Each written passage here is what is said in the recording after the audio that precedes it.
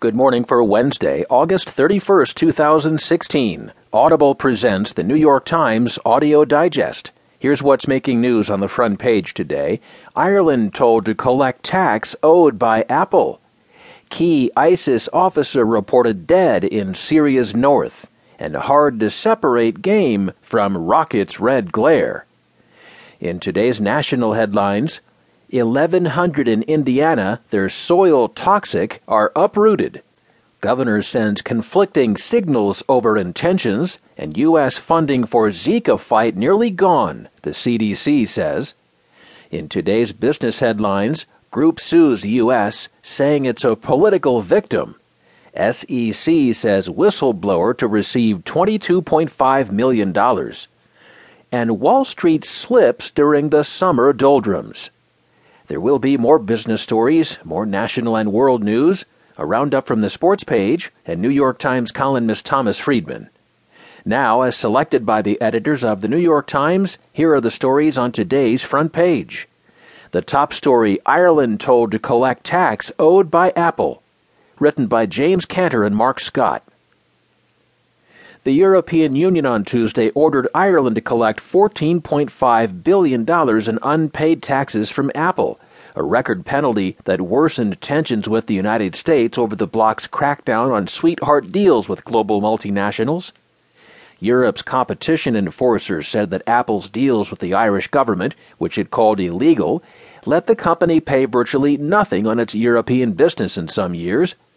The arrangement enabled Apple to funnel profit from two Irish subsidiaries to a head office with no employees, no premises, no real activities, the Commission said. By doing so, Apple paid only €50 in taxes for every €1,000,000 in profit during 2014. As part of its ruling, Europe demanded that Ireland recoup 10 years' worth of back taxes. Apple described the order as a devastating blow to the rule of law. The United States Treasury Department said it jeopardized the important spirit of economic partnership between the U.S. and the EU. Since taking over as Competition Commissioner, Margrethe Vestager has made tax avoidance a central focus. The United States Treasury has said that Europe is overstepping its power. The United States government is an unlikely advocate. Politicians have berated Apple for paying too little by setting up complex and opaque tax structures. Officials have hit back against corporate mergers that allowed companies to move their headquarters to places like Ireland to take advantage of lower tax rates. But the positioning in the Apple case reflects a political tug-of-war over big profitable companies, their potential tax bounty, and the rights to regulate them. U.S. companies are the grand masters of tax avoidance, said Edward Kleinbard, a professor at the Gould School of Law at the University of Southern California. Since early this year, Vestager and Jacob Lew, the United States Treasury Secretary, and their teams have met regularly to discuss Europe's state aid tax investigations. Last week, the Treasury Department released a report criticizing any moves to recoup back taxes from American companies. Politicians also chimed in. Senator Chuck Schumer, a Democrat from New York, called it a cheap money grab by the European Commission, targeting U.S. businesses and the U.S. tax base. Apple and Ireland had similar defenses.